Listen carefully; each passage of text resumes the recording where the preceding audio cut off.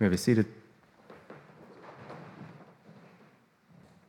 Lord, we ask now that the words of my mouth and the meditations of all of our hearts be acceptable and pleasing in your sight, O Lord, our strength and our Redeemer.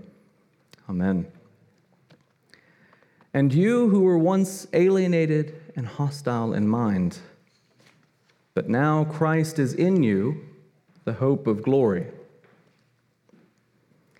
I once knew a couple, we'll call them Jack and Stephanie. This was years ago, and that's obviously not their real names, but they're a typical couple. They'd been married for a while. I think they had a couple kids. They'd gotten along okay at first. Well, okay, things weren't great at the beginning, but there's an enthusiasm, a sort of optimism when you first, form a relationship with someone. You think, we're going to get through this. This is going to be, we can make it. We sort of ignore, love is blind is the phrase, right? You just ignore the hiccups along the way. And but things didn't stay great. They continued to, or didn't stay okay even. They continued to get worse. And, mom and dad's relationship wasn't that great either. And so the bar is kind of low, but eventually things got to the point where they were bad.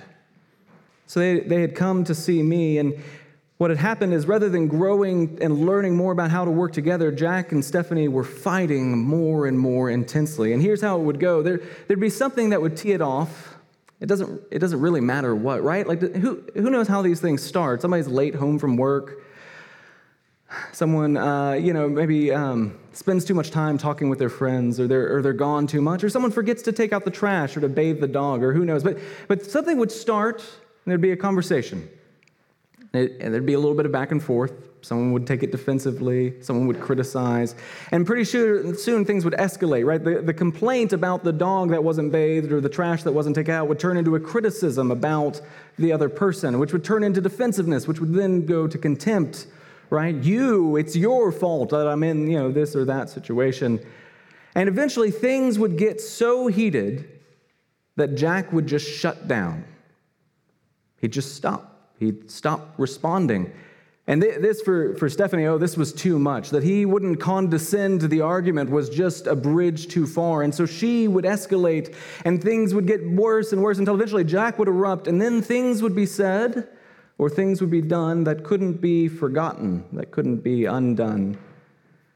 You see, there's this cycle that just goes over and over, and eventually they would end by distracting themselves, by getting away. They just leave each other with these feelings of abandonment and loss, and questions of how did we even get here? It's a pretty common pattern. Some of you may have witnessed a pattern like that. If you've been in a relationship at all, I would suspect that there are pieces of that you could sort of plot out in your own relationships. The thing that I think is pitiable about that pattern is that it's not something anyone wants. It's not, Jack doesn't wake up in the morning, Stephanie doesn't wake up in the morning and think, hey, I'd like to pick a fight today that will end in abandonment and loneliness. That's not the goal. But the pattern sort of takes on a life of its own, right? And it, if you ask Jack, if you say, what was going on even, he'll say, when I shut down, I'm feeling so overwhelmed, I'm worried that I'm going to say something. Right? But the pity is that he's trying to protect the relationship, and yet what it ends up doing is actually just makes things worse, right? And you can do this with Stephanie too. It's on both sides. They're stuck.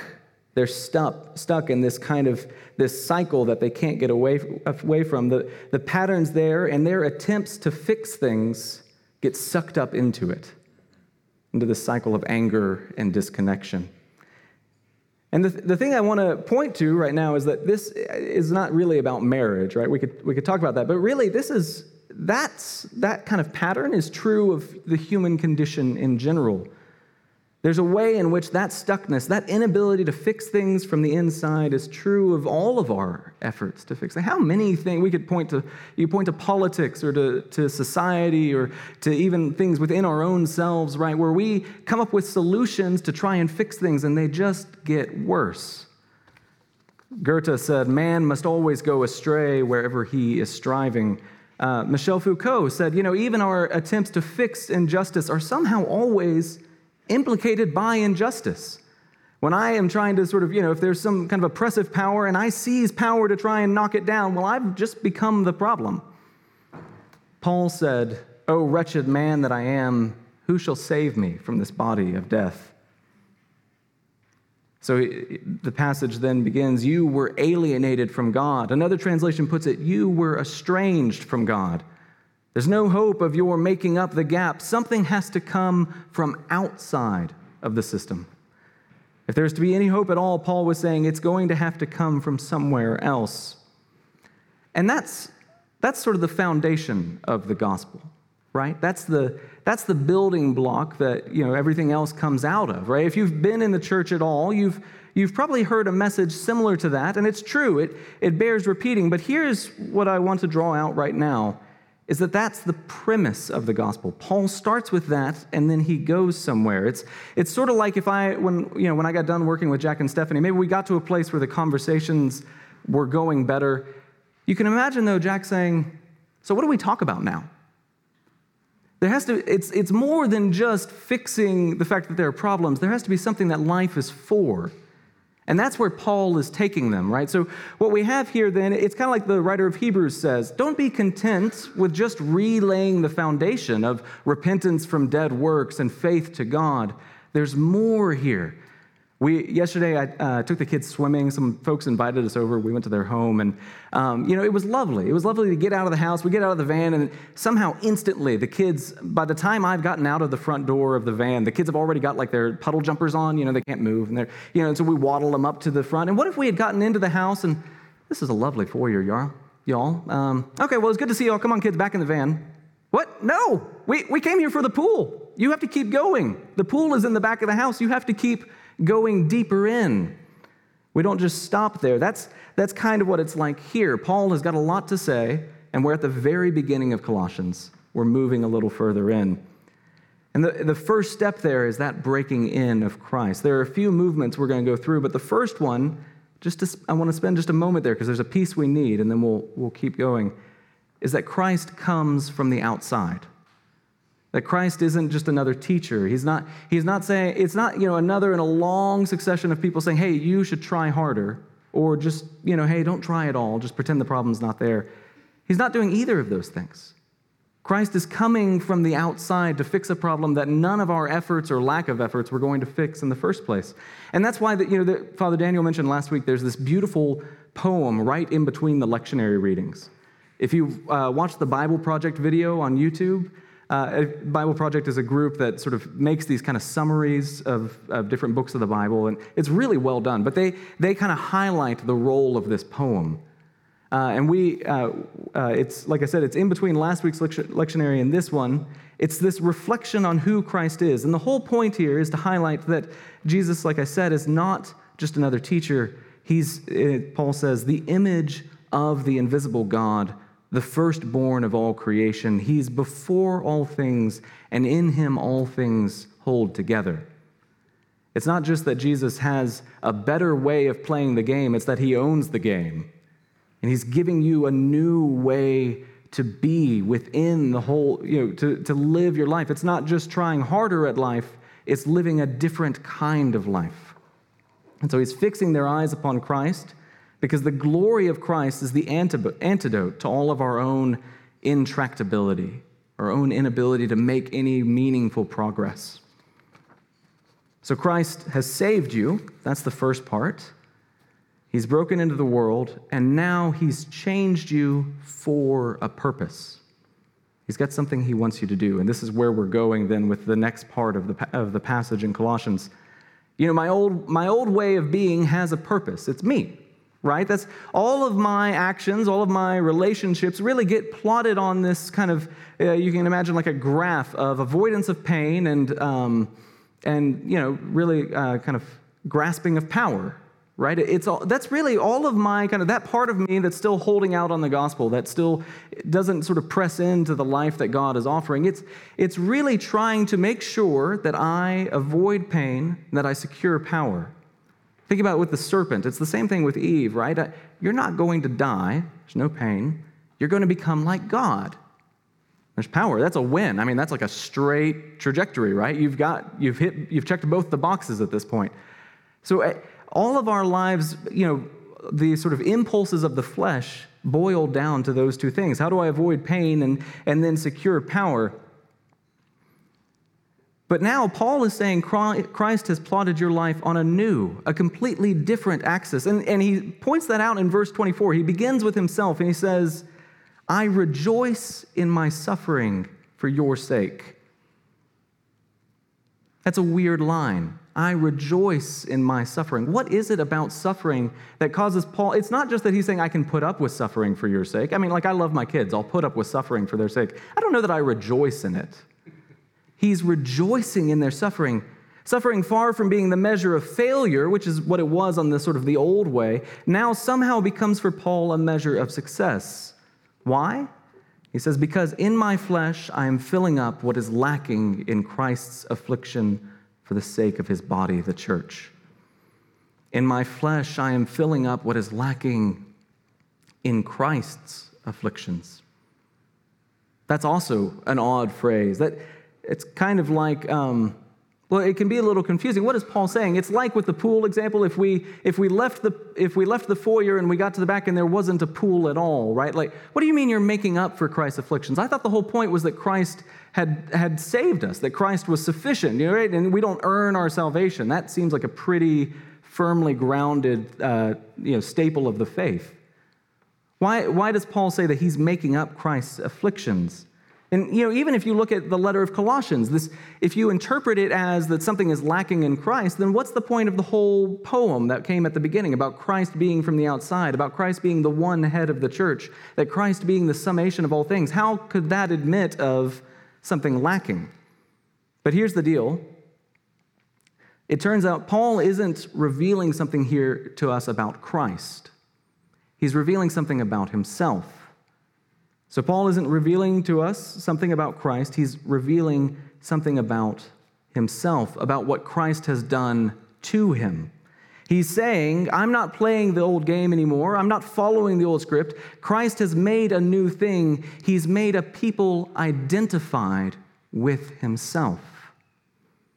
When Paul says that he's identified with Christ, when he talks about Christ in you, he's not saying associated. It's not like, well, I have like a membership card and I get a discount when I go to the store, or maybe I vote for Christ in the primaries or something like that. He's saying that there's a way in which his life has been subsumed into Christ. One commentator puts it this way. He says, for Paul, part of the meaning of Jesus' messiahship, that is his kingship, is that the Messiah represents all his people so that what is true of him becomes true of them. This is what he has in mind when he talks about people being in the Messiah, in the King. When he died and rose, there's a way in which his people died and rose with him. In verse 24, the point is that Paul sees his own suffering now as not an addition to the work of Christ, but an extension to it. He's not adding to Christ's salvation of the world. He's participating in it. Christ has broken in. He's interrupted the pattern of the world. He's rescuing people from it. And the announcing of that rescue, the going and seeking out, the finding and bringing back, the restoring of true and right relationships, true and right humanity, all of that is the work of Christ through the people of God, through Paul. Right? It's like the verse says, how can we believe unless we've heard? And how can we hear unless someone is sent? Christ is sending you to accomplish his work in the world. So when Paul suffers for that, well, that's just more evidence of his identification with Christ. The way of Christ is suffering. Christ suffered. His people will suffer. Christ said, if the world rejected me, it will reject you. So for Paul, the presence of suffering in his life is something to rejoice in because it's evidence of his union with Christ, with the one whom he loves, Christ working in Paul. And then Paul takes that truth about himself and he turns it out to the people of God.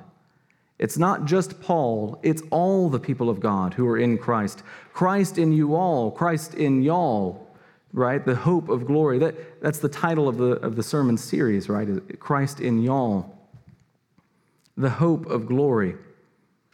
For the Christian, then, there's a very real sense in which your life, your experiences are incorporated into Christ.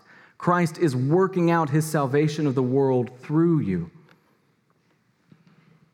And by the way, the fact that we do this imperfectly, that much of our life, like the old airline pilot, 90% of life is being off course and trying to get back on course, right? The fact that that's true doesn't contradict Paul's point. Indeed, that's part of what he wants to say is it's not about you. It's about Christ. He's the hope, the assurance of glory. You're called to collaborate, to work with Christ in proclaiming the gospel, including in your own heart. But ultimately, it's Christ's work. He's the assurance that it's going to work out. He's the assurance of success, of real progress. We could put it this way: Christ has broken into the world, and the Spirit of Christ now rushes forward, pushing out constantly the boundaries of the kingdom. And the mystery is that in Christ you are both witness and contributor. You bear witness to the wondrous work of God, and you somehow contribute to that work. You yourself become an instrument of His presence, an instrument of real, actual change in the world. So how does this work? How do we participate in or partake in? How do we co-labor with God? I'd like to spend our last few minutes thinking about the implications of this passage, particularly that Christ, the assurance of glory, is in you. I think we co-labor with God in many ways, in as many ways as there are implications of the gospel. In every place in which the gospel has something to say, you are called to be there and to testify, to give voice to the work that Christ has done and is doing. And this is super practical, so let me show you real quick. When we get done here today, the cross will go out of the room, right? Christ precedes us in all of our work, and the deacon will exhort you to do the work of the kingdom, right? And immediately from that moment, as soon as that happens, you're going to begin interacting with people who live in the midst of a broken and cynical world where nothing seems to get better. People who need to hear the gospel, because every person you talk to during our coffee fellowship or as you walk up the hill, every one of those people, every person you see has a heart that still needs to hear the gospel.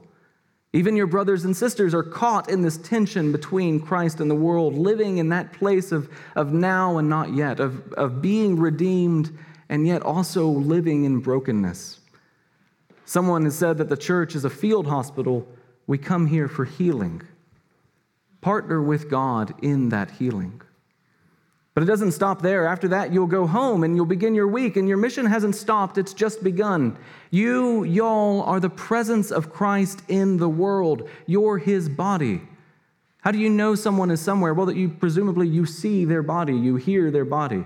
When Paul says that we're the body of Christ, he's saying you're the presence, you're the evidence of Christ in the world. So be the presence of Christ to your neighbor. Live truthfully and justly with those around you. Invest in crossing that chasm of isolation and loneliness between people, just as the bridge-building God has crossed the chasm to you. Consider not just reactively in the moment, but proactively, how can I put myself into positions to testify to the gospel? Where is a need that God has equipped me or can equip me to answer? And some of you are already engaged in that work through CASA or campus ministries, through working with the homeless or the poor or working for justice, right? Continue in that work. Some of you are in fields of work that are places of profound brokenness, where the pressure to collaborate in evil is constant and pernicious. That's a mission field. Pray for the Spirit. God, help me to see how to follow your Spirit in proclaiming your kingdom in this place. I have a good friend from college. Her mission is to people in the financial sector. And it's not a cop-out. It's not like she really wanted a job and she's trying to kind of baptize it and make it okay. She's passionate about, hey, no one's preaching the gospel to CEOs. So that if you're there, if God puts you in that position, that's your mission field. Go and proclaim the gospel in that place. Pray that God will put before you in stark contrast the life of the self and the life of Christ. That Christ will show you the suffering of those around you so that you can be to them the presence of the suffering Christ. And finally, there are others of you, and I say this with the love of Christ, because there's a way in which this is true of all of us. Others of you are maybe sitting on the fence. You're not moving. Maybe life is too hectic right now. It's too busy. You're not really sure maybe about whether or not you want to invest in this kind of Christ at the center kind of life. Or maybe you're frozen, not sure how you could even begin. If that's the case, I want to suggest that part of what might be going on is that the gospel hasn't made it all the way in, that you're stuck in the foyer, right? And you need to move on deeper into the house. If you're stuck in that place, it may be that you need Christ to break further in, that there are parts of you that still need to hear the gospel. But here's the good news, is that you can pray for that. You can ask for that. You can pray, Lord Jesus, I'm still at the center of my own life, and I'm still thinking of you just as a means to reassure myself. Convict me of your gospel. Identify me with yourself. Help me to see my life not just as saved by you, which is true, but also transformed by you. And here's the deal. This is where the gospel comes in, is that when you pray that prayer, hear the words of our Lord, what he says in Revelation. At the end of Scripture, he says, "Behold, I stand at the door and knock. And if anyone hears my voice and opens the door, I will come into him and eat with him and he with me." I like it. There's another translation that says, "I will come in and we will share a meal together as friends." Christ broke into the pattern of this world, and he's offered to all of us a new way of being, not just for the forgiveness of sins, but for the restoration of life, his life, the life of the people of the King. In the name of the Father, and the Son, and the Holy Spirit. Amen.